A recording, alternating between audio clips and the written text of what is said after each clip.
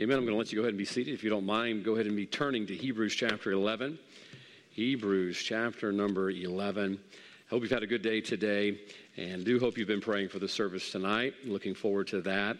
I hope you pray for all of the services, not just for what you might need, but for what we all need as a church body. We need to be gathered together not only in fellowship, but around God's Word, feasting on what God has for us in these difficult days we're living in. And I do hope you'll be praying for the 11th.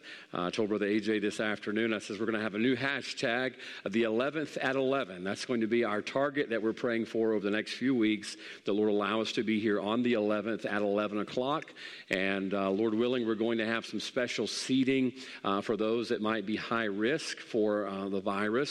And we're going to have some special requests that we ask of everyone to abide by, if possible, that we can all get in here. We're even going to have special exits that we enter and exit in for folks to try to do the best that we can to not only respect those who may be vulnerable to this, but also honor God in the process. And I believe we've got a good plan for it. We're looking forward to a very exciting day. I'm very excited about it. I'm very excited about hearing the choir sing again. It just stirs our heart how much the choir does a great job in that. And so be praying that everything will come together, but have peace right now. The Lord's going to allow us to do that. Hebrews chapter 11, if you would, look down to about verse number 23. Just remain seated tonight if you don't mind. We're going to continue our series on advancing in adversity. Advancing in adversity. I think it's something we all need right now to help us continue to move forward in the midst of the difficulty we're living in. Hebrews 11, verse number 23. Tonight we're going to look at the character of Moses and how God used Moses and helped Moses to continue to move forward in all the adversity he went through. The Bible says, by faith Moses, when he was born, was hid 3 months of his parents because they saw he was a proper child. And they were not afraid of the king's commandment. By faith, Moses, when he was come to years, refused to be called the son of Pharaoh's daughter, choosing rather to suffer affliction with the people of God than to enjoy the pleasures of sin for a season. Watch verse 26. Esteeming the reproach of Christ greater riches than the treasures in Egypt, for he had respect unto the recompense of the reward. Let's pray together. Heavenly Father, I thank you, Lord, for the opportunity to be back in your house tonight. Thank you for your people that are able to come and those that are able to watch via live stream. I pray that you'd be with each and every one of us, Lord, as we continue to seek to do your will in the midst of this difficult time. I pray, Father, we would not grow complacent or cold. Lord, help us not be stagnant in our faith, but advance in the midst of this adversity. Help us learn from Moses tonight how we might do that a little bit better, for it's in Jesus' name. Amen. I was thinking this afternoon, I was going to say in the introduction of my message that I'm a fan of sports, but I've just about come to the place where I can say that I once was a fan of sports, and I don't watch a whole lot of it anymore, to be honest with you. It's all become just about political. But when I did really keep up with a lot that was going on in athletics and sports, professional, college sports, one of the things that I really enjoyed doing, even if it wasn't my team, is I enjoyed watching people that were good at what they do. My wife and I differ on this point, but I can even appreciate Coach Nick Saban for the Alabama Crimson Tide. Somebody that's good at what they do, I can even appreciate that. I'll probably have to go home and eat with some of you tonight after making that statement, or sleep on your couch or something. I have a good recliner in the office, so I may have to sleep on that. But I appreciate anybody who's good at what they do. And I love studying people that are good at what they do. I mean, it doesn't matter if you're just good at folding clothes. I like to figure out why you're good at folding clothes, and I like to learn everything I can from people that are good at what they do. And I like finding out what makes them tick. I like studying their routines, their habits, their disciplines. What is it that makes them good at the things that they do? And one of the things I love to find is that as you study these people, regardless of the field they're in, whether it's a medical field, whether it's in politics, whether it's in culinary things, you often find common denominators that bridge across all of the different fields that are there. There's really common character traits that tie people together that are successful in different things that they do. If you read behind John Maxwell a lot, John Maxwell has both studied and spoken extensively on the common denominators behind people that are successful. He's written many articles on the habits of successful people. Now, to be honest with you, I was disappointed today as I read many of his articles at how many of those habits I do not have. I just figured figured eating fried foods was going to be in there somewhere. Sleeping till lunch was going to be in there. But no, I don't sleep till lunch, okay? You're like, I knew it. No, I promise you, I really don't. I don't have the time to sleep till lunch. But many of the habits that I have in my life are not necessarily the habits that a lot of successful people have. But it is interesting. When you study people that are really good at something, you will find that there are common character traits that bridge those fields that are there. And the same thing applies to our faith. As we read the Word of God, we find people that were good at what they did. We find people that stood for the faith, and not only did they stand or take a stand for their faith, but they continued standing for your faith. It's important to take a stand, and I hope all of us have taken stands for our faith, but it's important that you continue to stand for your faith. Today I spoke with our young people in chapel service, and I told them how proud I was of them that they have had such a good spirit this year.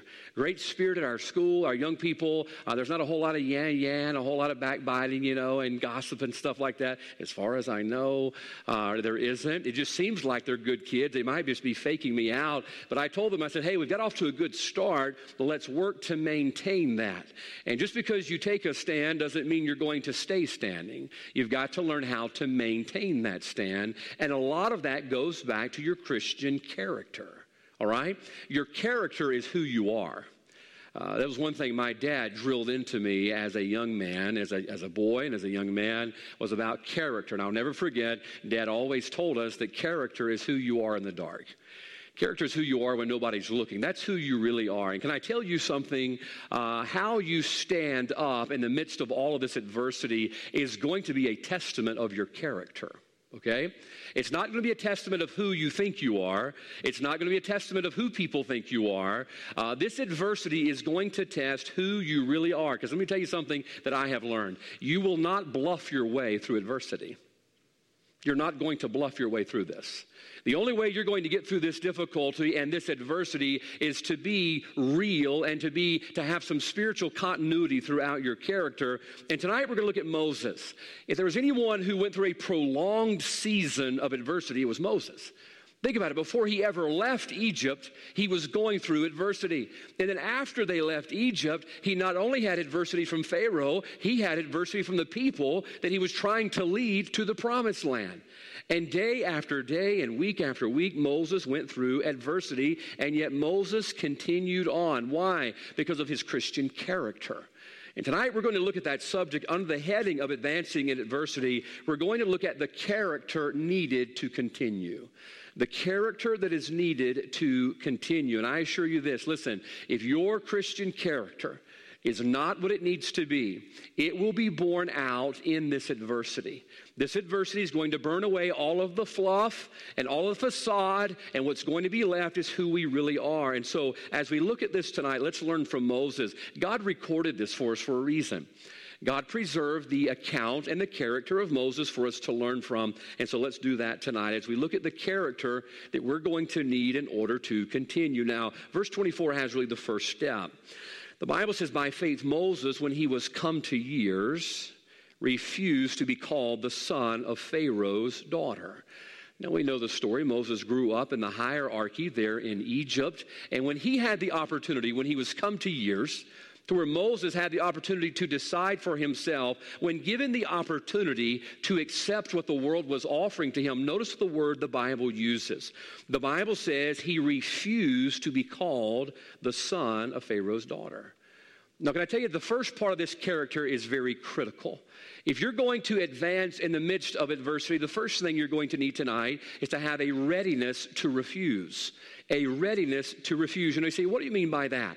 Well, what helped Moses to advance forward, now listen closely, was because in verse 24, he had closed the door to going backwards, okay? Moses did not have a fallback. He had a clean breakup with the world and with Egypt, and the only way forward for Moses was forward. Now, can I tell you something tonight? Before Moses could say yes to God, he had to be willing to say no to the world. And the reason he was able to advance in the midst of adversity is he had already broken up with the world. There was nothing behind him to go back to. Now, let me tell you tonight, it's hard to advance when you're still holding on to something behind you. Okay? If you expect to advance in the midst of adversity and keep going in spite of difficulty that's coming our way, you have to have a place and a time where you have refused, you've said no to the world. But as long as you are holding on to Egypt, don't be surprised if you don't advance very far toward the promised land. I believe tonight this is the problem with the church. Do we desire to move forward? Absolutely.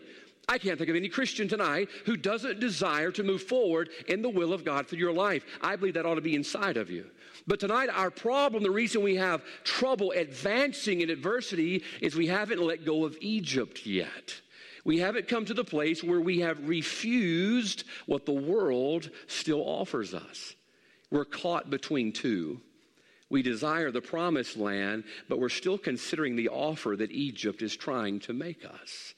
I want to tell you something tonight. You're not going to go very far forward if you don't make a clean break from Egypt. As long as there's a back door for you to go through. Let me tell you something. As long as there's something to fall back on, you're going to fall back on it. Moses made a clean break. The Bible says he refused the offer to be called the son of Pharaoh's daughter. He said, I've got nothing to go back to. Now, folks, look, I like to be amicable, and I like to be helpful as much as I can. But look, there's no point in trying to live the Christian life and move forward as long as you're leaving your options open on what the world has to offer you. We're trying to move forward with what's behind us is still in mind. I'll give you an example. Someone thought of this years ago, and it's too good not to use. They did some studies. Some people have too much time on their hands, to be honest with you. That's why they do some of these studies. And they study that in your car, you look in your rearview mirror 5% of the time. Now, based on the way some of you drive, I think you look at it more about 30 or 40, okay? I think you're looking back more than you're looking forward, but you look at it about 5% of the time, and you look at the rearview mirror, and it's so small in comparison to the windshield. Well, why is that? Well, it's important that you spend most of your time focusing looking forward and very little time looking backwards. And as long as Egypt is in our rearview mirror, I hate to tell you, you're not going to be focused on moving forward. I think the reason so many of us have trouble advancing in the will of God for our life is we've yet to refuse Egypt. And you've got to have a place and time in your life where you have broke up with the world. And a lot of us, to be honest with you, we're still courting them. Isn't that what denied Lot's wife her advancement in the will of God? What was God's will for Lot's wife? To get out of Sodom. God's will for Lot's wife was to keep moving and not to look back. But what does the Bible tell us? One of the shortest verses in all of Scripture, Luke 17:32, the Bible says, remember Lot's wife. Remember Lot's wife. Lot's wife was trying to advance, but she just couldn't get Sodom out of her mind. And what happened? She turned around and became that pillar of salt. And how often is that the way in our Christian lives? I believe all over this country tonight we have churches full of pillars of salt. You know why? Because they couldn't quit Egypt. They couldn't get Sodom out of their mind. And I understand this.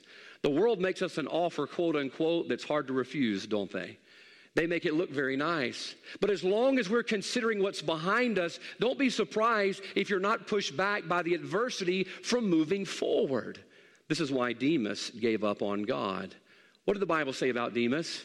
He hath forsaken me. He forsook what? He quit advancing. Why? The Bible says he hath loved this present world. You see, Demas had something to go back to. He did not break from the world. And I assure you, if you don't have a break from the world, you'll go back to it as long as you're leaving your options open.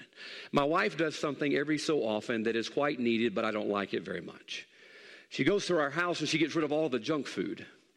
And I tell her, honey, I said, listen, just put it up on the top of the cabinet. That way, if we just, if we want something from time to time, a splurge day, we've got something to go to. She says, you know what's going to happen. If we leave it in the house, we're going to eat it. I said, honey, we're grown adults. We've got more willpower than that. And then it ends up in the garbage because we don't have that much willpower to do that. Can I tell you something? Look, if you leave the door open to Egypt, as soon as adversity happens, you're going to go back. If you leave the door open behind you and don't make a clean break with what the world has to offer, as soon as the sun comes up and it gets to get a little hot in your spiritual walk, you're going backwards. That's why Moses says, I refuse. He broke up with the world. Now, folks, there should be only one direction for the child of God, and that ought to be forward. And if you desire to move forward, even in adversity, that's got to be the only way you should go and can go. Give an example. When we think about Daniel, he went through adversity. And yet Daniel advanced in adversity.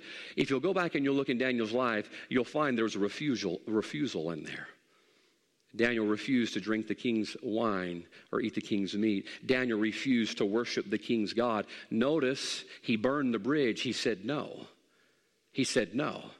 I want you to know where I stand, Daniel says. There's no backing up for me. Shadrach, Meshach, and Abednego, what did they say? They said, we're not careful to answer you. We want you to know where we stand. We're not going back. There's only one way forward, and if we die, we die. They advanced in adversity. Why? Because they were ready to refuse.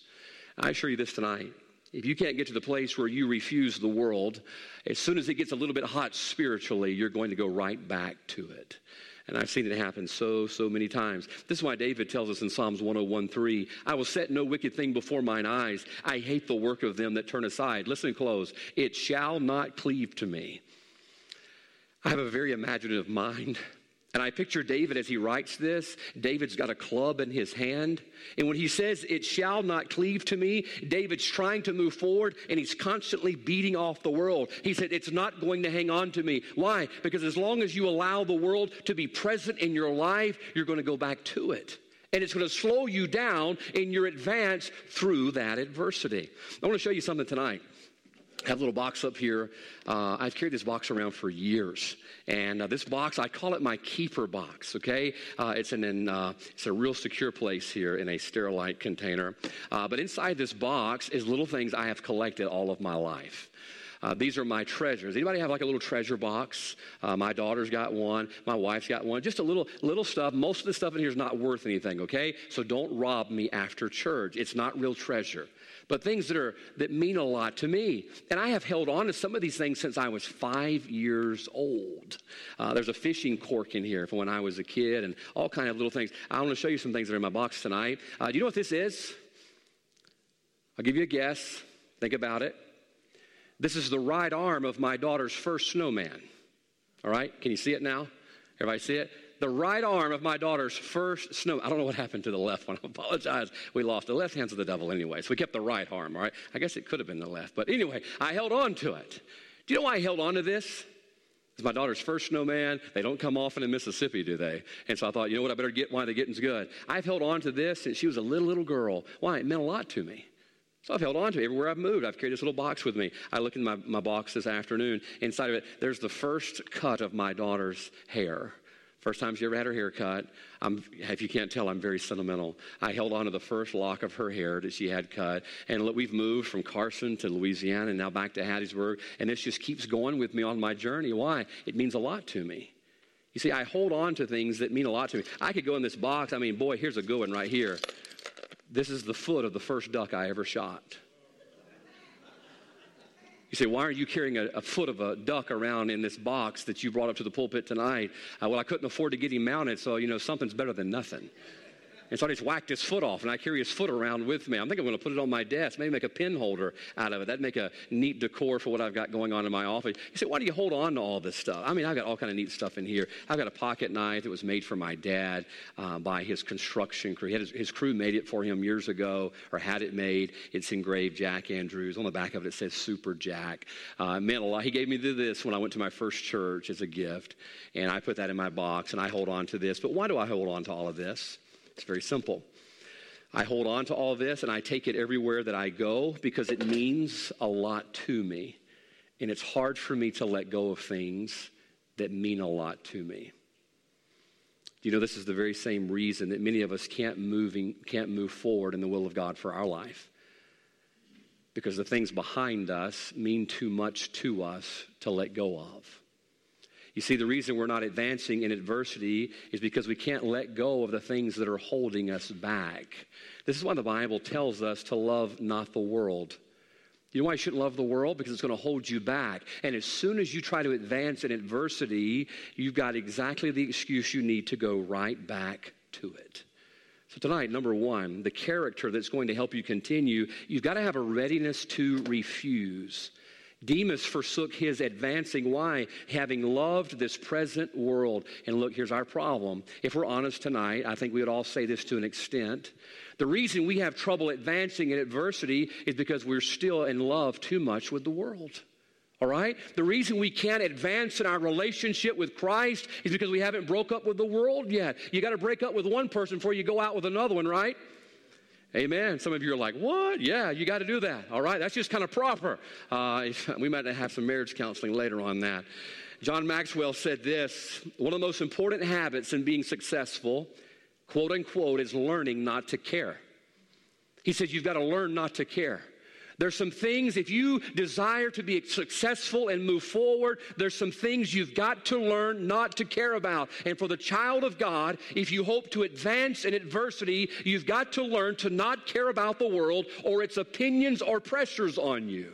That's why Moses moved forward. What does it say? By faith, Moses, when he was come to years, refused to be called the son of Pharaoh's daughter. He was able to advance in adversity because he had a readiness to refuse. He said, I can say no. I can say no. The reason that I had to go to the gym last week and work out, I got to tell you, that one day of going to the gym, I felt like I had 6 days to splurge after going to the gym one day. I was so proud of myself for working out for 30 minutes. It excused me for 6 days of eating unhealthily. Can I tell you why I had to go to the gym? Because so many of those dinner invitations and snacks that I did not get thrown away in the cabinet, I had trouble telling no. I had trouble telling no. I want you to know something. If you can't tell the world no, if you can't tell what the world offers you instead of advancing in adversity, no, you're never going to move forward and continue in the will of God for your life, and you're going to stand before God with an unfinished course. What a horrific thought, to stand before God, and instead of saying you finished your course, he said you made it halfway around, but then you backed up like Demas and went right back to what you could not refuse. So tonight, my prayer for our church is that we'll advance in adversity, but you've got to have the character to refuse what the world has to offer. And I'm going to throw this in right here at the end before I give you the second thing. Can I tell you tonight, I'm going to give you an opinion. You don't have to like it, but I'm going to give you my opinion anyway. I wish we were just as ready to refuse the world and what it has to offer as we are to refuse what the government tells us we need to do in the midst of this virus. Man, if we just had that kind of grit about telling the devil, well, you're not going to tell me what to do. I'm not going to wear that. Am I going to go there? Am I going to do that? I'm not going to go this way in Walmart. I'm thinking, good night, what our church could do if we just were willing to tell the devil no as quick as we are to tell the government no. I mean, imagine what we could do. Man, you're not going to tell me what to do. And man, just invasion of my privacy. I'm just not going to do it. Imagine if you talk to the devil like that. Man, we'd have a different country. That was just opinion. That was a freebie, all right? You can throw that out. I don't have to keep it in your notes, but I think it's real. Verse 25, let's keep reading. The Bible says, choosing rather to suffer affliction with the people of God than to enjoy the pleasures of sin for a season. Now, I want you to notice those first few words, choosing rather to suffer. Boy, that's not something you hear often, is it? People choosing to suffer? Can I tell you what Moses is doing? Moses is making a conscious decision to accept the consequences of his convictions. Moses says, I accept what's coming because of the convictions that I have to refuse what the world has to offer. Look, he knew what he was getting into. The second thing tonight, the second character trait I want you to see of those that continue is they have an acceptance of affliction. They have an acceptance of affliction. I want you to understand something tonight. There are consequences to living out Christian convictions. I would love to tell you that as soon as you decide to live according to the will and the Word of God, everything's going to get easier. But just the simple truth is it's not. It's not. There are consequences to deciding to live according to your Christian convictions. Jesus put it this way in John 16. If the world hates you, you know that it hated me before it hated you. Verse 19, if you were of the world would love his own. But because you're not of the world, but I have chosen you out of the world, therefore the world hateth you. It hates you and it hates me simply because of who we are. The world hates us because of our Christian character. Now, they're going to give you all of these smoke screens of what it really is about, intolerance and all this other stuff. But simply put, they hate you and they hate I because of our Christian convictions. Understand this. You're not going to advance in adversity if you don't go ahead and accept that. Go ahead and accept that. Look, Egypt's never going to like you. Okay? Egypt's never going to like you. That ought to help you set your affections a little bit more above when you realize they're never going to love you back. I've known a lot of guys in my time that have been dead set on a particular girl, all right? And I hang around guys that set their sights high. And I've known some guys who've set their sights on a particular girl, and they just, nope, they're not going to have anything less. And finally, I just had to have a talk with a few of them. Man, get it through your head. She's been married 5 years. She's never going to love you. She's never going to like. I mean, they just have trouble accepting that, and that's what restraining orders are for, That'll help you accept it real quick. Some of us can't get it through our minds. The world's never going to like us. They're never going to love us. By the way, if they love you, something's wrong. Why? What did Jesus say? If you were of the world would love his own. There's something wrong when Christians are in love with the world and the world loves them. There's something bad wrong. They're not supposed to like us. And if you desire to advance in adversity, to continue in the midst of conflict, you've got to realize and accept that affliction is going to be your traveling buddy. Now, when I travel, I'm very picky about who I travel with, okay? Some people are not good travel buddies. Those people that got to stop every 5 minutes and go to the bathroom, get you your own car or fly, all right? If I'm on my way to vacation, I want to get to vacation. We went on a mission trip years ago, and the young ladies, for some odd reason, loved to eat ice. They just kept eating ice, all right? Because the way the human body works, the more ice you get, the more you have to pull over and go to the bathroom. And I'm thinking, we're going to spend our entire mission trip just getting to Montana. Because these girls had to keep stopping. We were in the guys' van. I was like, let's take a boat to leave them here. We'll pick you up at the next rest stop on our way back because you'll still be making your way up there. Traveling buddies, listen, you want to be careful about picking your traveling buddies. Some folks, I've been to different places with different people, and you're thinking, boy, this was a bad idea. Ever been there? Well, you cowards won't raise your hand. Shame on you. You've been there where you're like, well, look, I'll be honest, my wife will tell you this is the truth. My in-laws are probably going to watch this later on. At their family reunions, they rent a huge cabin that'll sleep about 50 or 60 people. It's huge. On the right side, there's a dormitory. On the left side, there's a dormitory. In the midst, there's a commons area and a huge industrial kitchen. The right dormitory is for the non-snorers. The left side of the dormitory is for the snorers. And all of us race to make sure we get in the non-snoring side. But if you don't get your reservation in time, guess what? You're going to be spending 2 or 3 days in this resort area with not so good traveling buddies. Earplugs are something we pack with us, just like toothpaste, earplugs. Because some folks, listen, they're just not easy to travel with because they snore. Man, snoring just gets on my nerves. I know you're not doing it on purpose, but man, it bothers me. I'm sitting there trying to sleep, and I'm thinking, how rude. And you don't even know you're being rude in your sleep. I just can't stand it. And you try to pick traveling buddies that are going to be fun. They're not going to hold you back. They're not going to be weird. I have gone on vacation with some weird people before, and I didn't find out they were weird until we got on vacation. Oh, man, one of us has got to go home, and it's not me. Can I tell you something? You don't get to pick all of your traveling buddies on the journey of the will of God for your life. And one of the traveling buddies, unfortunately, is often affliction. And you've got to accept that. Okay? Can I tell you what's going to happen? If you try to avoid all affliction, you're going to end your advance. You're not going to advance in the midst of adversity if you keep trying to dodge affliction. It's part of our journey. 1 Thessalonians 3:3, the Bible says that no man should be moved by these affliction, for yourselves know that we are appointed thereunto. We have an appointment with affliction. The Bible tells us, matter of fact, what did Christ go on to say in verse 33 of John 16? In the world ye shall have affliction. Why? Because what your football team is? No. Because of what state you're from? No, because of who you are as a Christian. Because you are a child of God and have Christian convictions, or you should, the world's not going to like you. Listen, let's just accept that and advance in adversity, because the longer you dilly-dally around it and try to avoid it, the less time you're advancing in the will of God, and the trump of God's going to sound one day. It's going to find us trying to take a shortcut around affliction. The Apostle Paul often referred to athletics in his letters to the churches. You can see that. I kind of think Paul enjoyed sports, being there around Rome. I think he probably enjoyed that from time to time. And what did he say? Paul says, every man that striveth for the mastery is temperate in all things. Every man that striveth for the mastery is temperate in all things. What does that mean?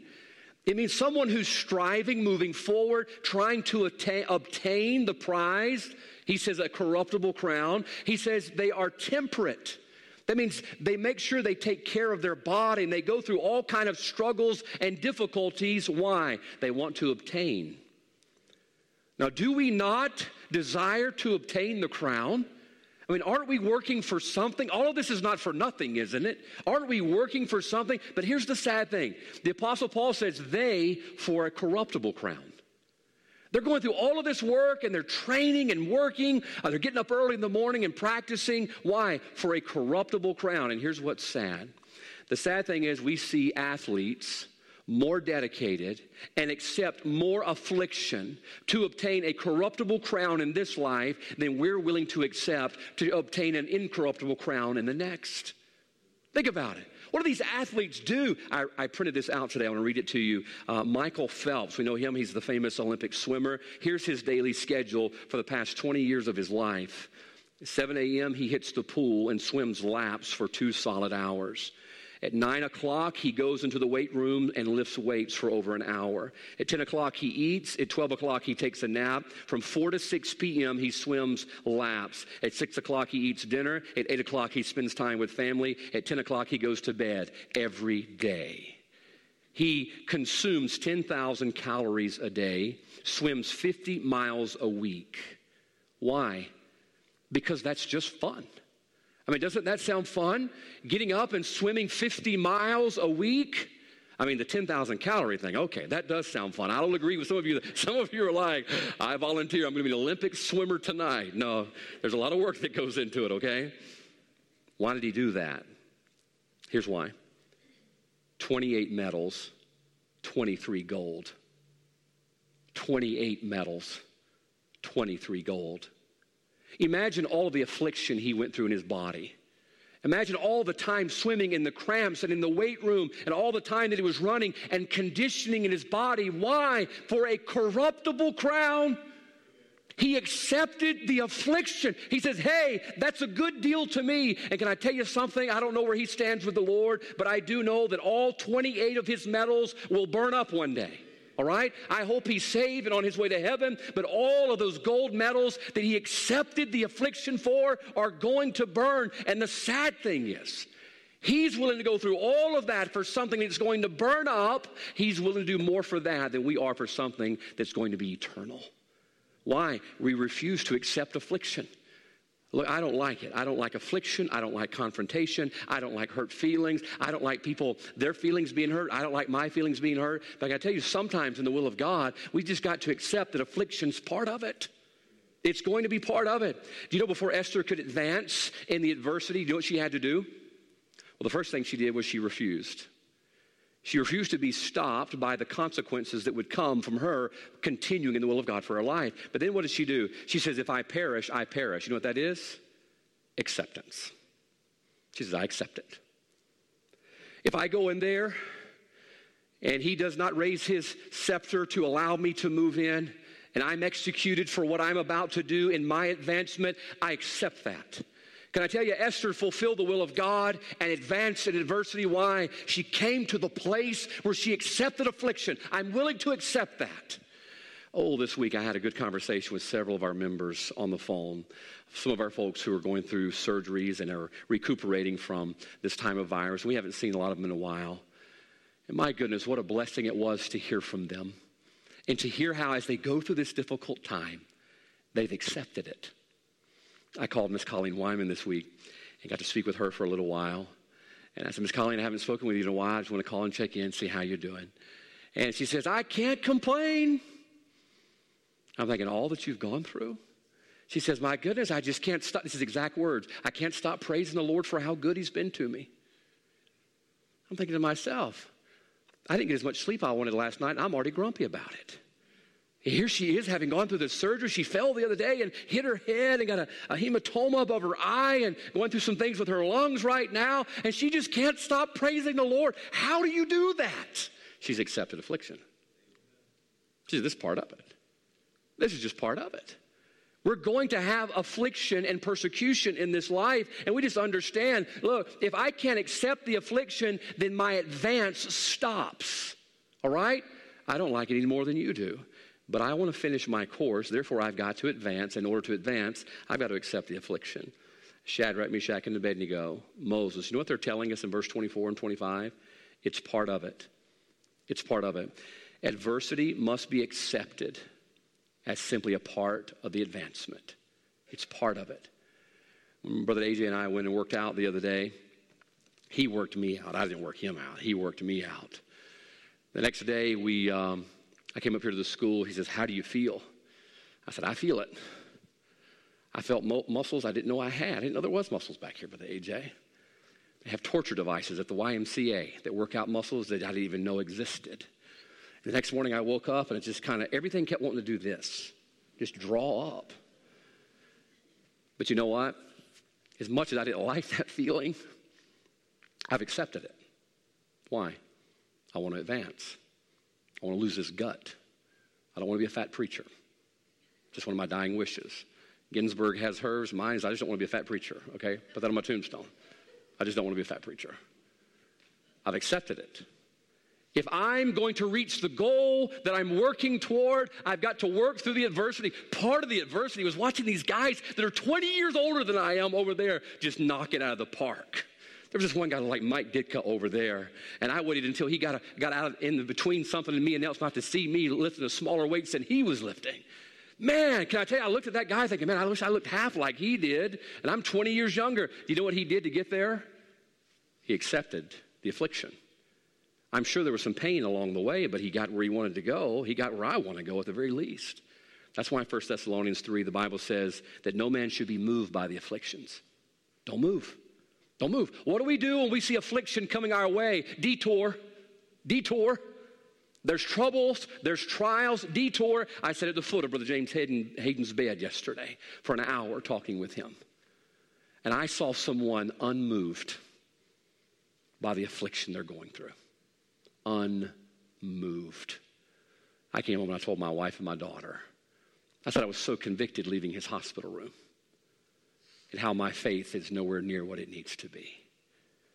As he looked at the prospects of heaven, it almost seemed like he was going to be walking into the next room. So simple, unfazed, unworried. As a matter of fact, I told Brother James, I said, Brother James, we're going to pray God heals you. He said, well, I guess we could, but I'm ready to go.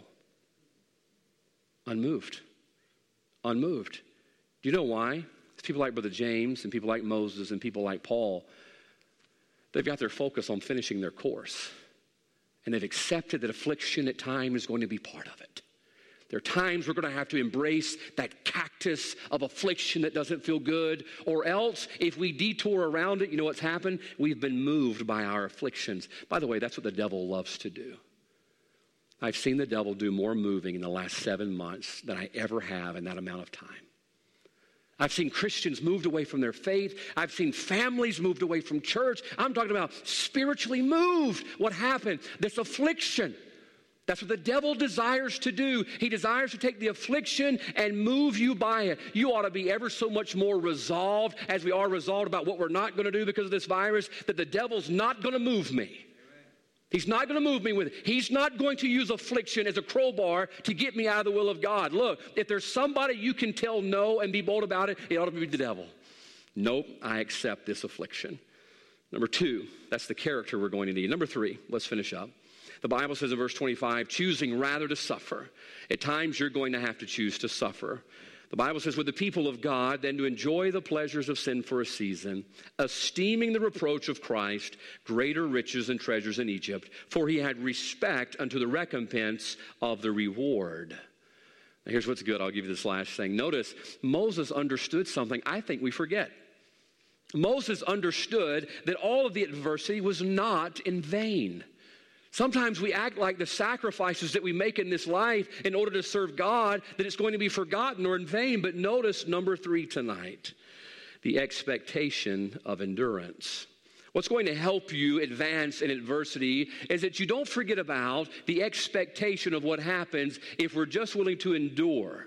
You see, what Moses was expecting gave him the strength to endure the adversity he was going to go through. Look, and if you have forgotten, go back and read Exodus at the adversity he went through. All right? You're talking about prolonged. I mean, all these people grumbling and griping. I mean, can you imagine 2 to 3 million people griping? Ooh. Some of you have 2 or 3 kids that gripe, and it gets on your last nerve. Can you imagine 2 to 3 million? And yet Moses just kept on trucking. He kept on trucking. Why? He had an expectation. Look, when we advance in adversity, it's not for nothing. All right? What does the Bible tell us? The Bible tells us, 1 Corinthians chapter 15. Turn there real quick. I want you to see this. 1 Corinthians 15. I want you to see it. I put a mark on my notes that we're going to read this together. 1 Corinthians 15. Look at verse number 52. Oh, my soul, tonight, if we just got our expectation where it needed to be, you'd find it a lot easier to advance in the midst of adversity.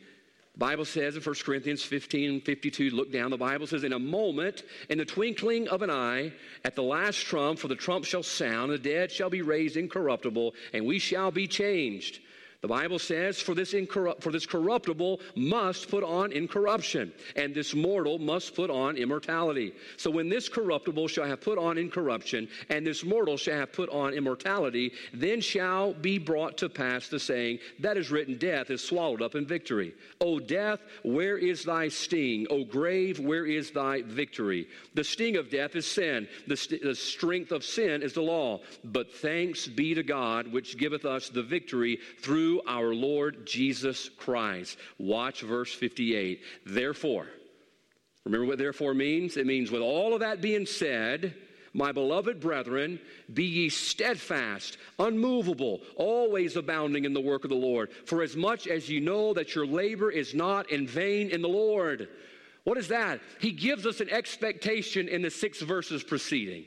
He says, with that being said, therefore, hey, let's be steadfast, unmovable. Let's advance in the midst of adversity. Why? Because we know all of the adversity is not in vain.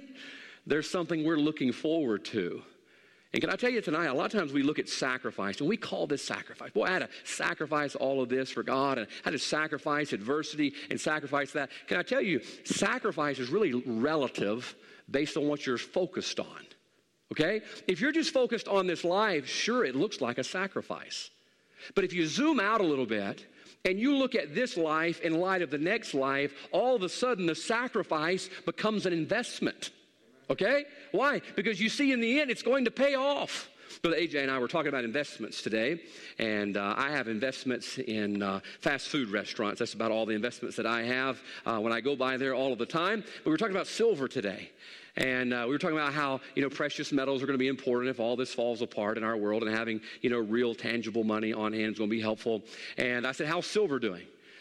Brother AJ said, it's dipped a little bit. He said, if I cashed out right now, I think he would said it broke even or lost a little bit if he cashed out now. He said, but it's going to go back up. He said, so I'm just going to ride out below right now because I know later it's going to pay off. He wasn't down and out. He wasn't doom and gloom. He wasn't sad. He wasn't tripping over his bottom lip. Why? He says, it's going to go up. It's going to go up. And when it goes up, I'm going to cash out. And I know in the end, it's going to be a good investment. Look, right now, we're sacrificing. But in the whole scheme of eternity, we're investing. That's what we're doing. We're giving up some things in this life, and it may be difficult now, but knowing what the payoff's going to be later, hey, it's just an investment. We know it's going to come through. Now, the stock market may not come through for you, but can I tell you what will? Enduring affliction. The Bible says in verse 26, he had respect unto the recompense of the reward. He had an expectation. He says, I'm going to endure. I'm going to continue to advance in adversity. Why? Because I have an expectation. Can I ask you tonight, what's your expectation?